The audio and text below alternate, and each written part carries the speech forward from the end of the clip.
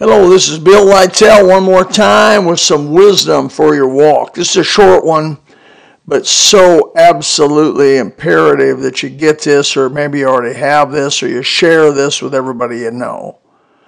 Colossians chapter 3, verses 1 through 3. If ye then being risen with Christ, seek those things which are above. You got that? If ye then be risen with Christ, seek those things which are above, where Christ sitteth on the right hand of God. Set your affections on things above, not on things of the earth. All this junk around us, this Hollywood and all the entertainment and all the junk around this world, God says, listen, they're not permanent. They're not permanent. They're going to be gone someday. The best house you could own, if you got every dream you thought about on this world and you got the biggest house you ever dreamed in one of the most beautiful location on a peninsula somewhere in an idyllic area, the phenomenal view, someday you'd leave it. He says, set your affection on things really which are permanent, above, and not on the things which are temporary, on the earth. If you're dead and your life is hid with Christ in God, when you've been born from above, we get a whole new destiny. We get a whole new set of values. We get a new book. I'm getting ready to preach on that pretty soon on Wednesday night. I mean, everything is new again. Behold, all things become new. With that in mind, let me help you to overcome bitterness, which seems to be one of the main tools of the devil with you and me to mess us up, is people do us wrong, people violate us, people betray us, people do not live up to our false, oftentimes unrealistic expectations that we have of them. And consequently, we go around disappointed in preachers, disappointed in deacons, disappointed in friends, disappointed in parents, disappointed in kids, disappointed in employees, employers, disappointed in government, disappointed in everything. We go around with a big old negative smear on us. And that's not who we are. We're born again. We're born from above. You that know Christ is your Savior. If ye then be risen with Christ, seek those things which are above, where Christ sitteth on the right hand of God. Then it says, set your affection on things above. That means put them on there and keep them on there. If they fall off, pick them back up and put them back on there. Listen, you and I fall all kinds of times, but rise up, old man of God. Rise up, old woman of God, and put your affections back where they belong.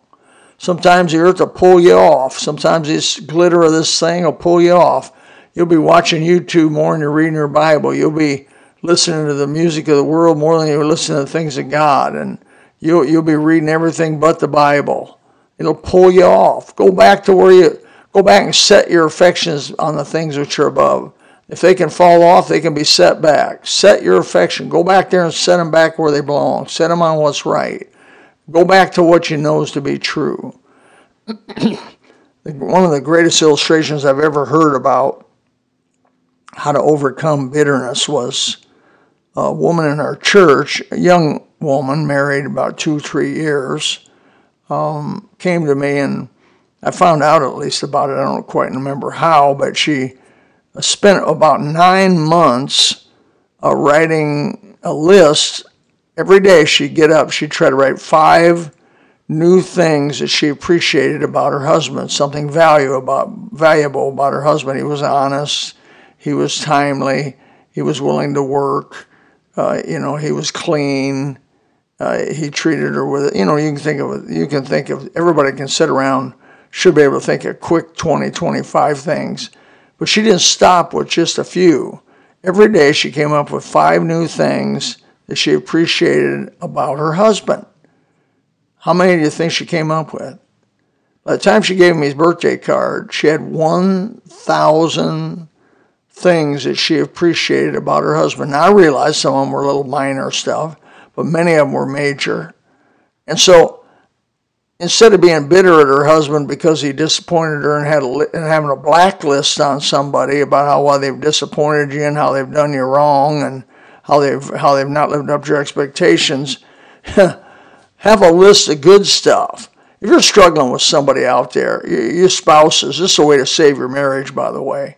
And the way to save your friendship. What I see with people is they go from friendship to friendship to friendship to friendship. They go from spouse to spouse to spouse to spouse. They go from job to job to job to job. They go from church to church to church to church. Why? Why do they keep moving? Why do they keep moving? I'm going to tell you why. They get bitter. Their list of bad, when they move to a new area, a lot of people come to Florida think they can, it's like getting rid of all the bad memories where they're from. They've messed up where they're from. They got all kinds of bitterness, disappointments, and every kind of thing where they're from. So they move down here, new place, new people. They don't have bitterness. When they first get here, they think this is the greatest place on earth. They don't have one bitterness about the weather. They don't have one bitterness about job. They don't have one bitterness about friends. They don't have one bitterness about family. They don't have one bitterness about their spouse. Well, they may have brought a few with their spouse. But they try to do a new start. Florida's a new start place. And I've been here for almost 50 years, and I've seen it go on. Pretty soon this place is no good. Nothing about this place is good. The weather's too hot. It's too humid. People down here are cold. People down there. And pretty soon they moved to Arizona. Oh, Arizona's the greatest place. Arizona's got no humidity. Arizona's got great weather. Pretty soon Arizona's dry. Pretty soon Arizona, you can't grow anything. It's all brown. Pretty soon Arizona's this, Arizona's that. And then they move back, sometimes even all full circle, move back to where they came from, somewhere up north, and go back there and finish their life out. They never were happy. They never were contented.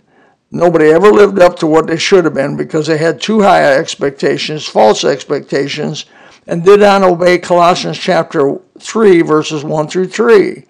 They did not set their affections on things above. They did not seek the things which are above, but they let the things here get a hold of them. And just like this woman did, they did not go through the list of good things regularly to offset the bad. This is some good news you can use. And I know you can use it because I know there's not one person out there today that's going to not struggle with this kind of environment, situation.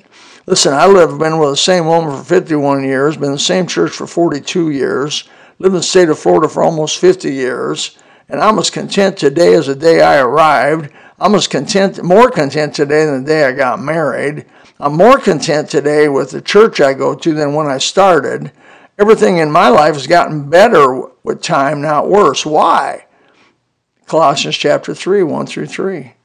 It's just the way it is. I hope you can get this, digest it, and use it for the glory of God. A little bit of wisdom for your walk.